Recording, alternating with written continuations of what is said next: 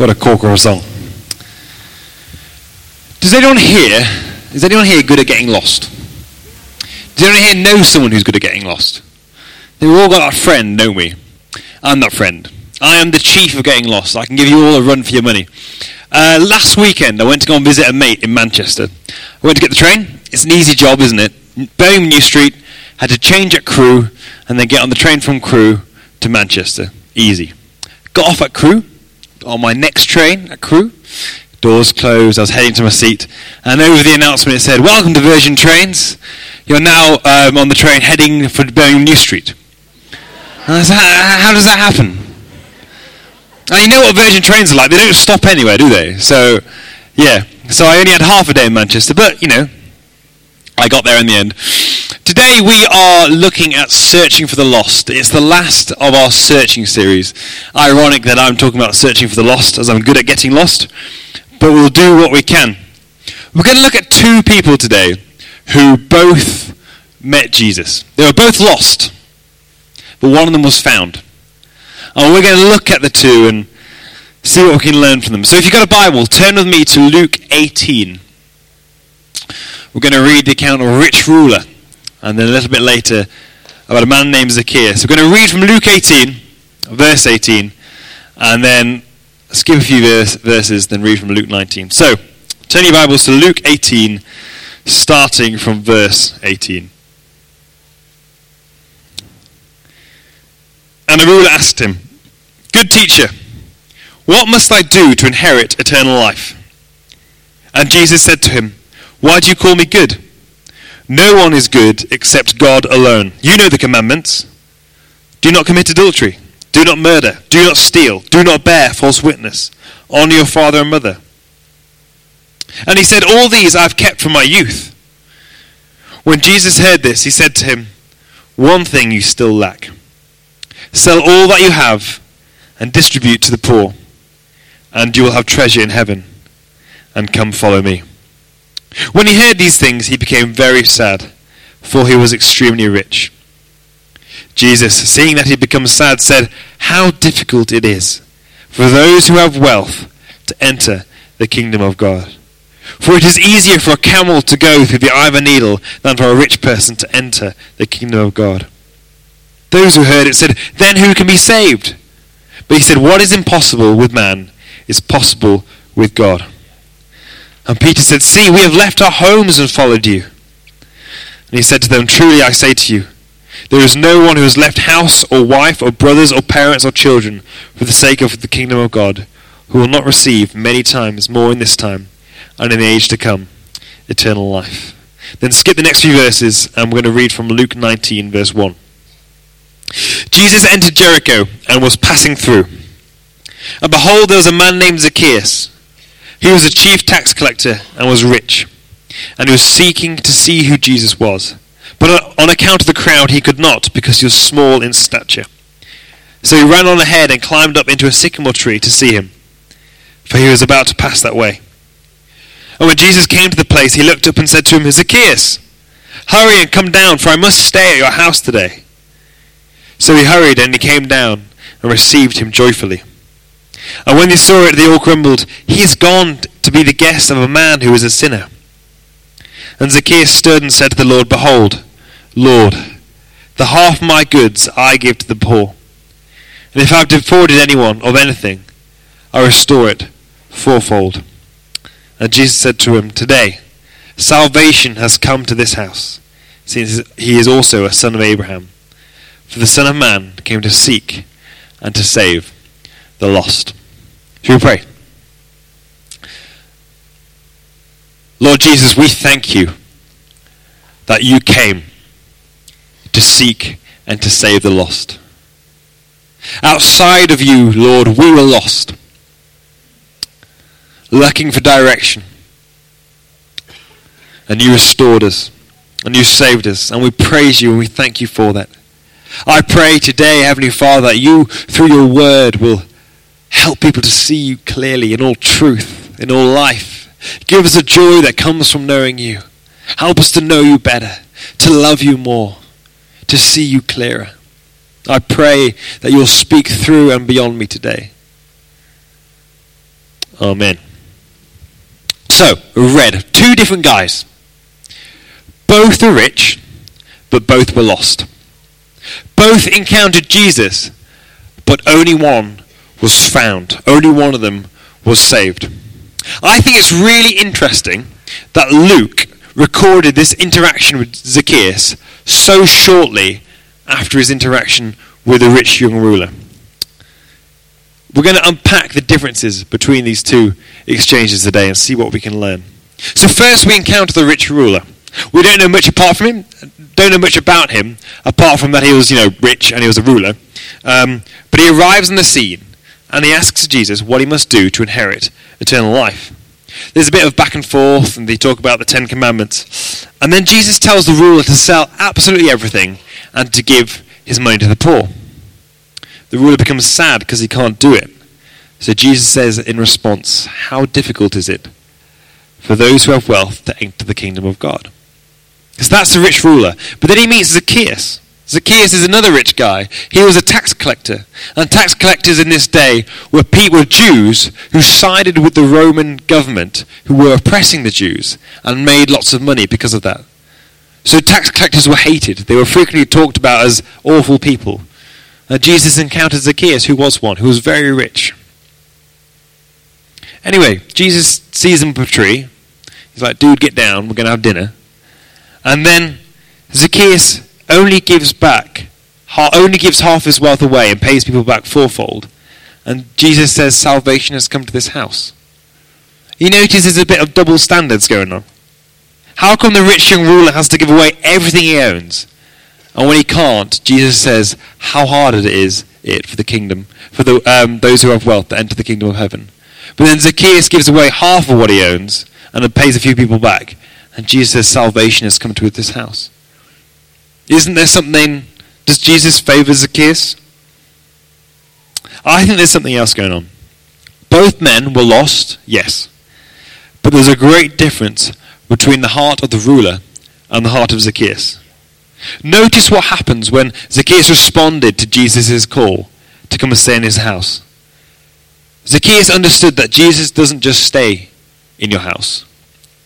He is either in your entire life or he's not at all. You don't just have him in for a bit into your front room. He's in your entire life or not at all. God says in Ezekiel 34:16, I will seek the lost. And we see that in today's passage, Zacchaeus wanted to be found. He knew he was lost and he wanted to be found. He allowed Jesus into his entire life.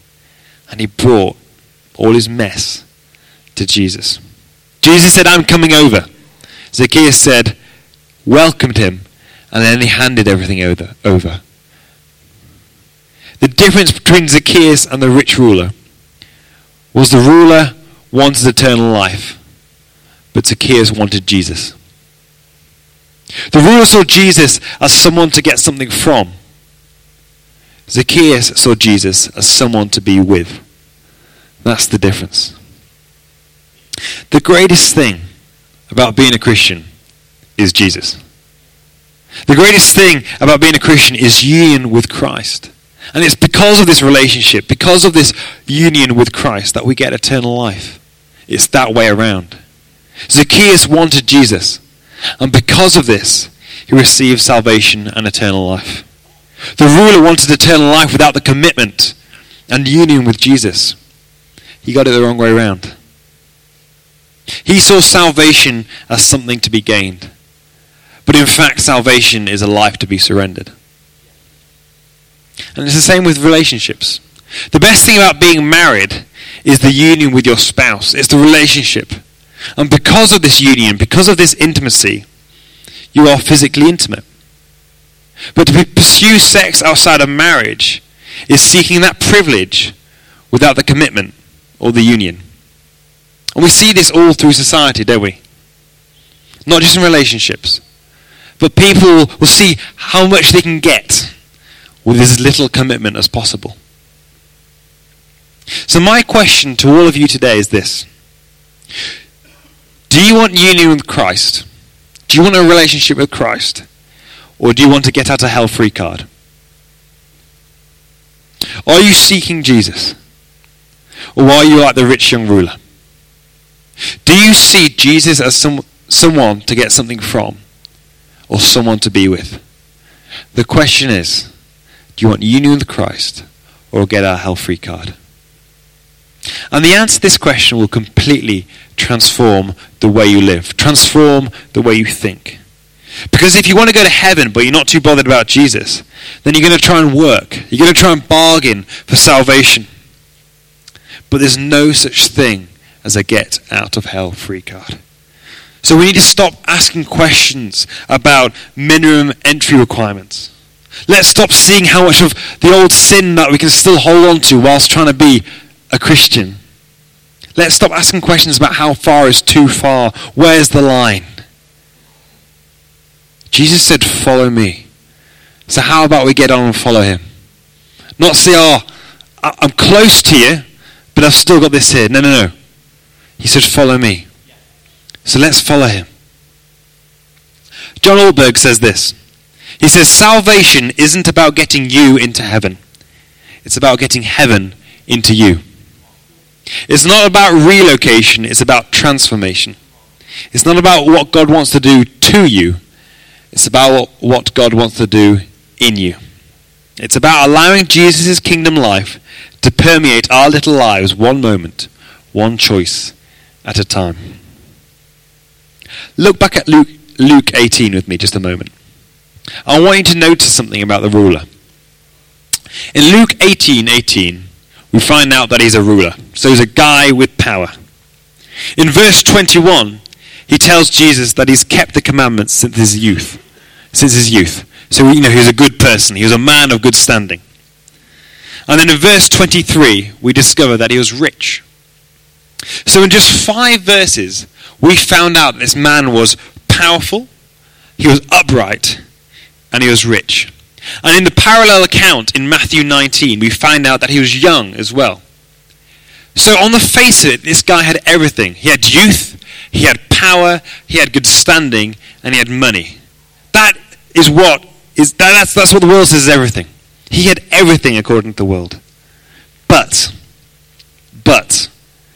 he came to Jesus and he said, good teacher, what must I do to inherit eternal life?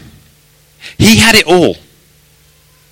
What the world says you need to have, he had it all. But he knew something was missing. In the world's eyes, he had everything. But he knew something was wrong. He knew there was a problem. And instinctively, both you and I know this too, don't we? We know there's a problem. We know there's a big problem, really.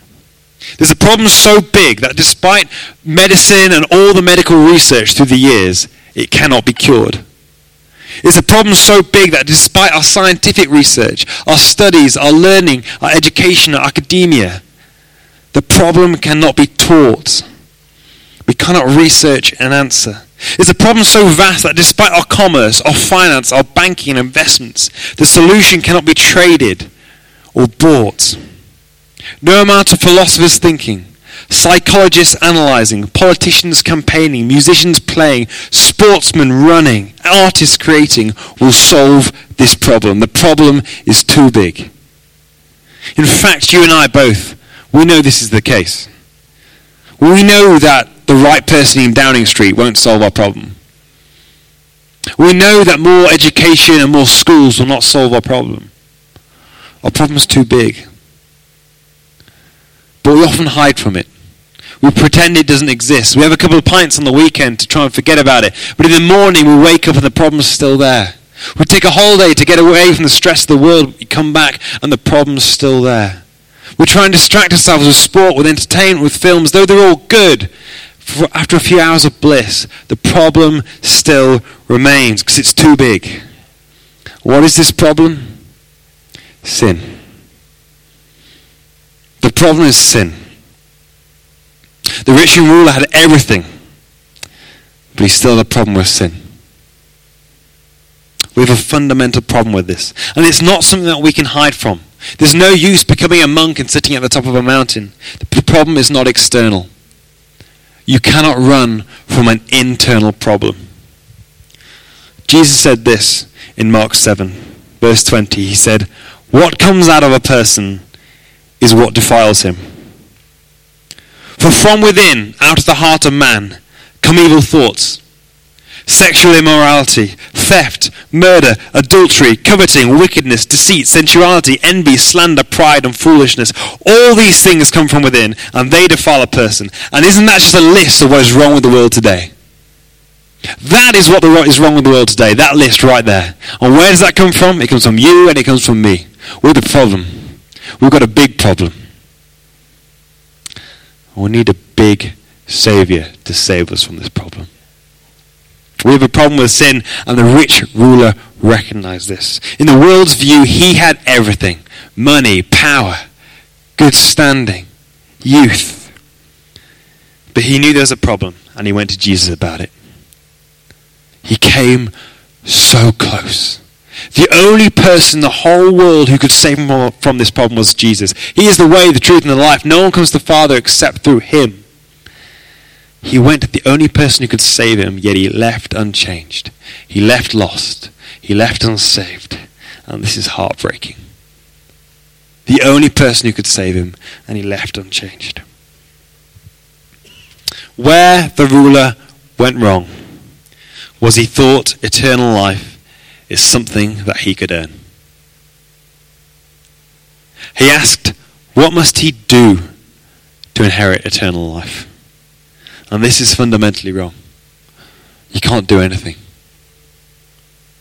Ephesians 2:8-9 says, "For by grace you have been saved through faith. And this is not your own doing. It is a gift from God, not a result of works, so that no man can boast." We can't do anything to receive salvation. It's a gift from God. The only thing that needed to be done was done 2,000 years ago on a cross by Jesus.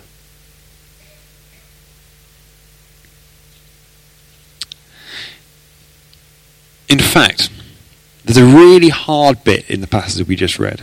Really hard. It's in Luke 18, verse 25. I want to read this again. Jesus says this: "It is easier for a camel to go through the eye of a needle than for a rich person to enter the kingdom of God." It's impossible. It's impossible. Now, a few centuries ago, some dude invented a story about this. He said that the eye of a needle was a gate in the in the wall in Jerusalem that a camel could sort of squeeze through if he got rid of his bags. That's a lie. He made that up. There's no evidence for that. That's complete false. When Jesus said an eye of a needle, he meant a sewing needle. He meant a sewing needle. And let's be honest, how hard is it even to get a bit of thread through that? Let alone a camel.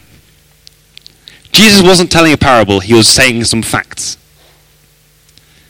As possible as it is for a camel to enter the eye of a needle, so it is for a rich man or woman to be saved. It's impossible. And just to put things in perspective for you guys today, the UK minimum wage, if you're earning that, you're in the top 3% rich people in the world. So if you're in England and you're earning, you're in the top 3% richest in the world.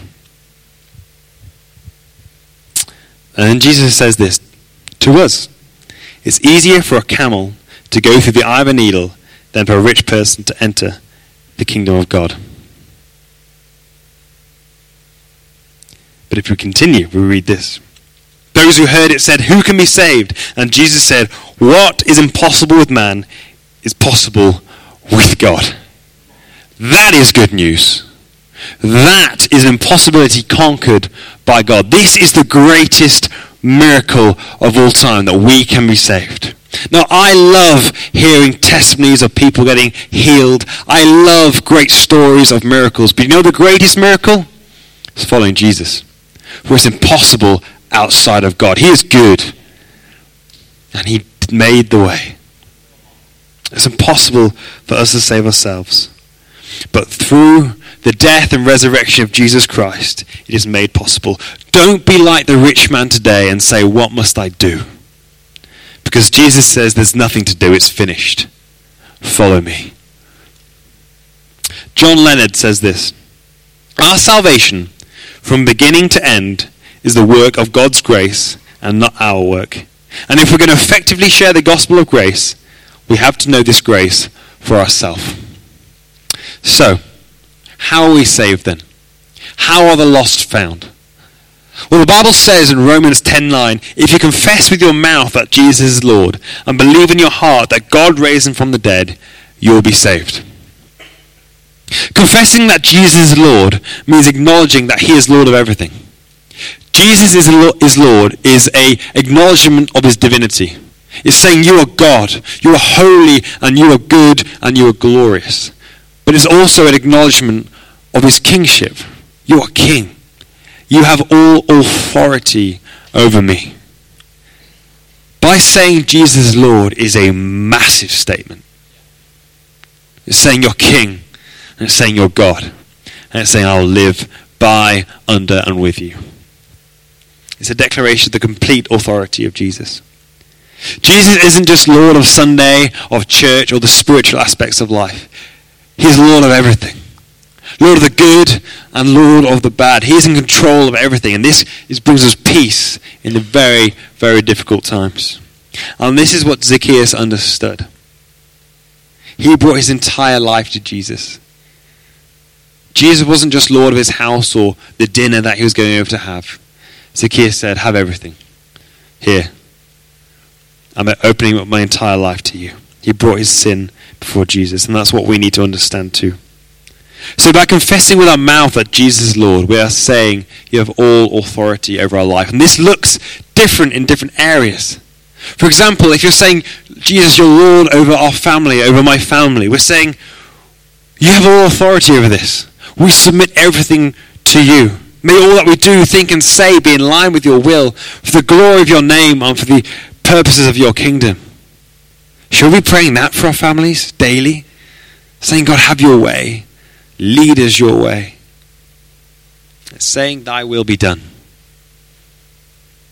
Thy will be done.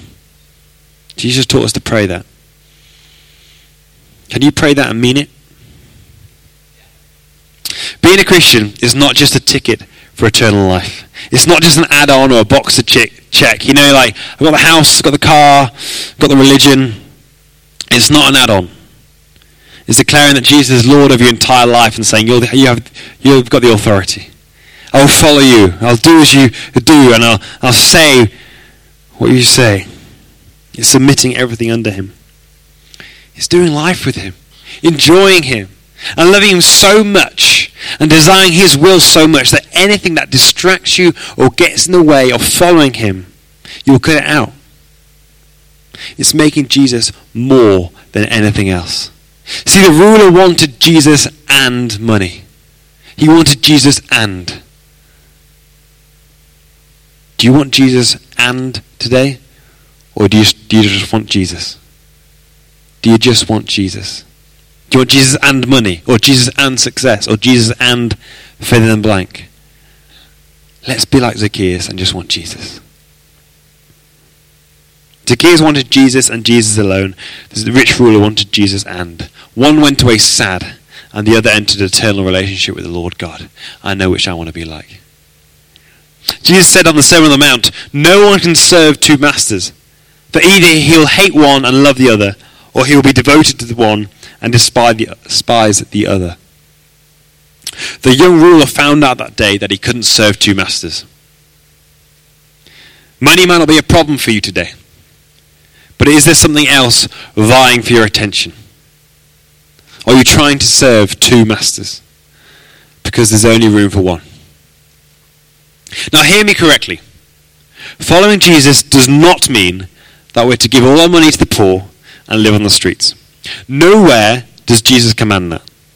Now some people may be called to that, but that's not prescriptive for all believers. What I am saying is that being a Christian means that Jesus and your relationship with him is your greatest treasure.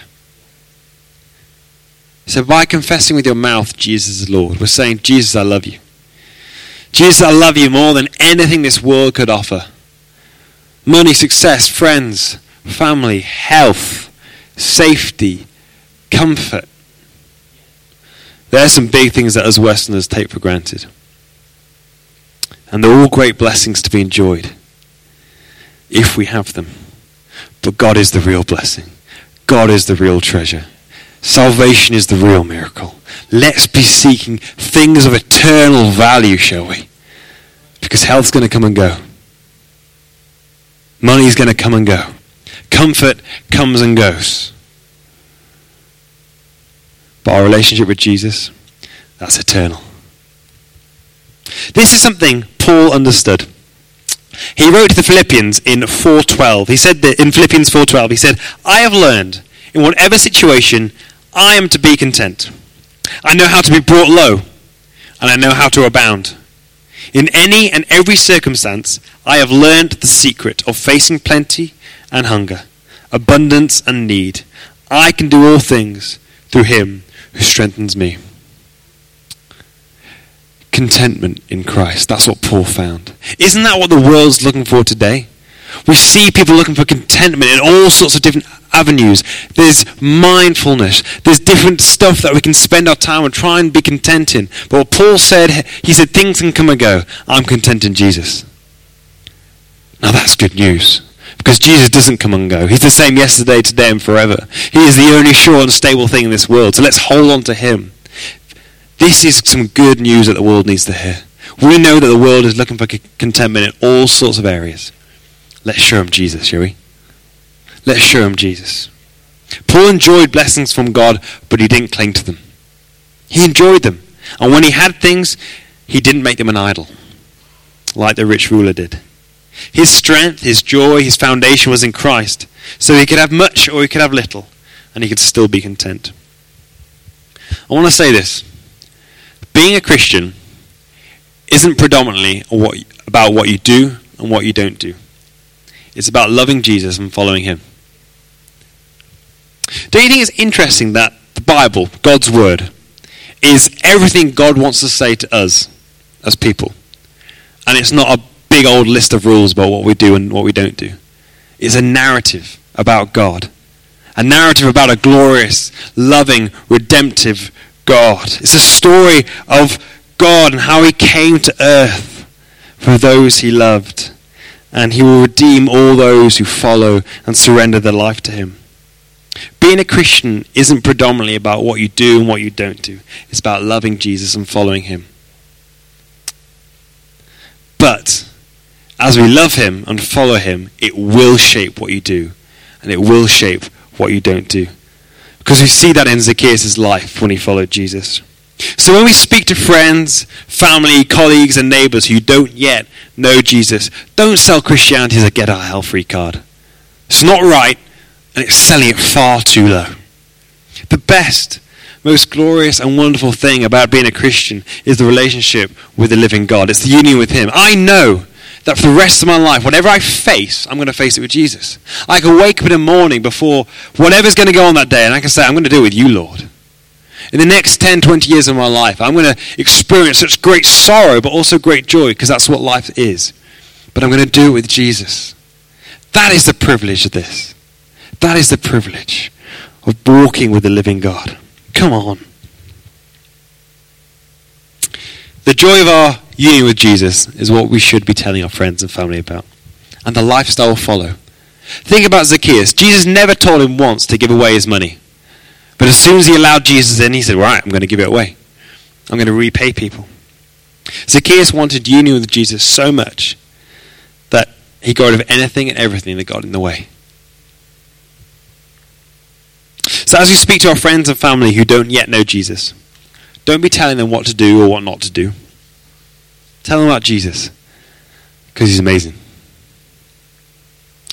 And also, if Jesus is a central part of our life, then he's just going to come up in conversation. I love rugby. So often when I talk about stuff, I just talk about rugby, whether you like it or not. I love Jesus. So when I talk to people, I talk about him, whether you like it or not. That's what it is, isn't it? You know, some of you might love football, some of you might love other stuff. And it just comes up in conversation, because that's what you spend your time reading, looking, and thinking about. The same is with our faith. It will come up naturally. But it has to start, be surrounded in, and end in prayer. Pray for those you know And pray for those you love who don't yet know Jesus. Ask God to soften their heart. Ask God for opportunities to speak to them. Ask God for confidence to speak to them. Pray for them throughout the day, whenever you think of them. And as we pray and spend more time with God, we'll know him more, be more passionate about him. And who knows that passion is really attractive. It's great for pointing people to Jesus. Now I know many of us feel ill-equipped to share our faith. Who feels ill-equipped to share their faith? We feel like we don't have all the answers. But you don't need to.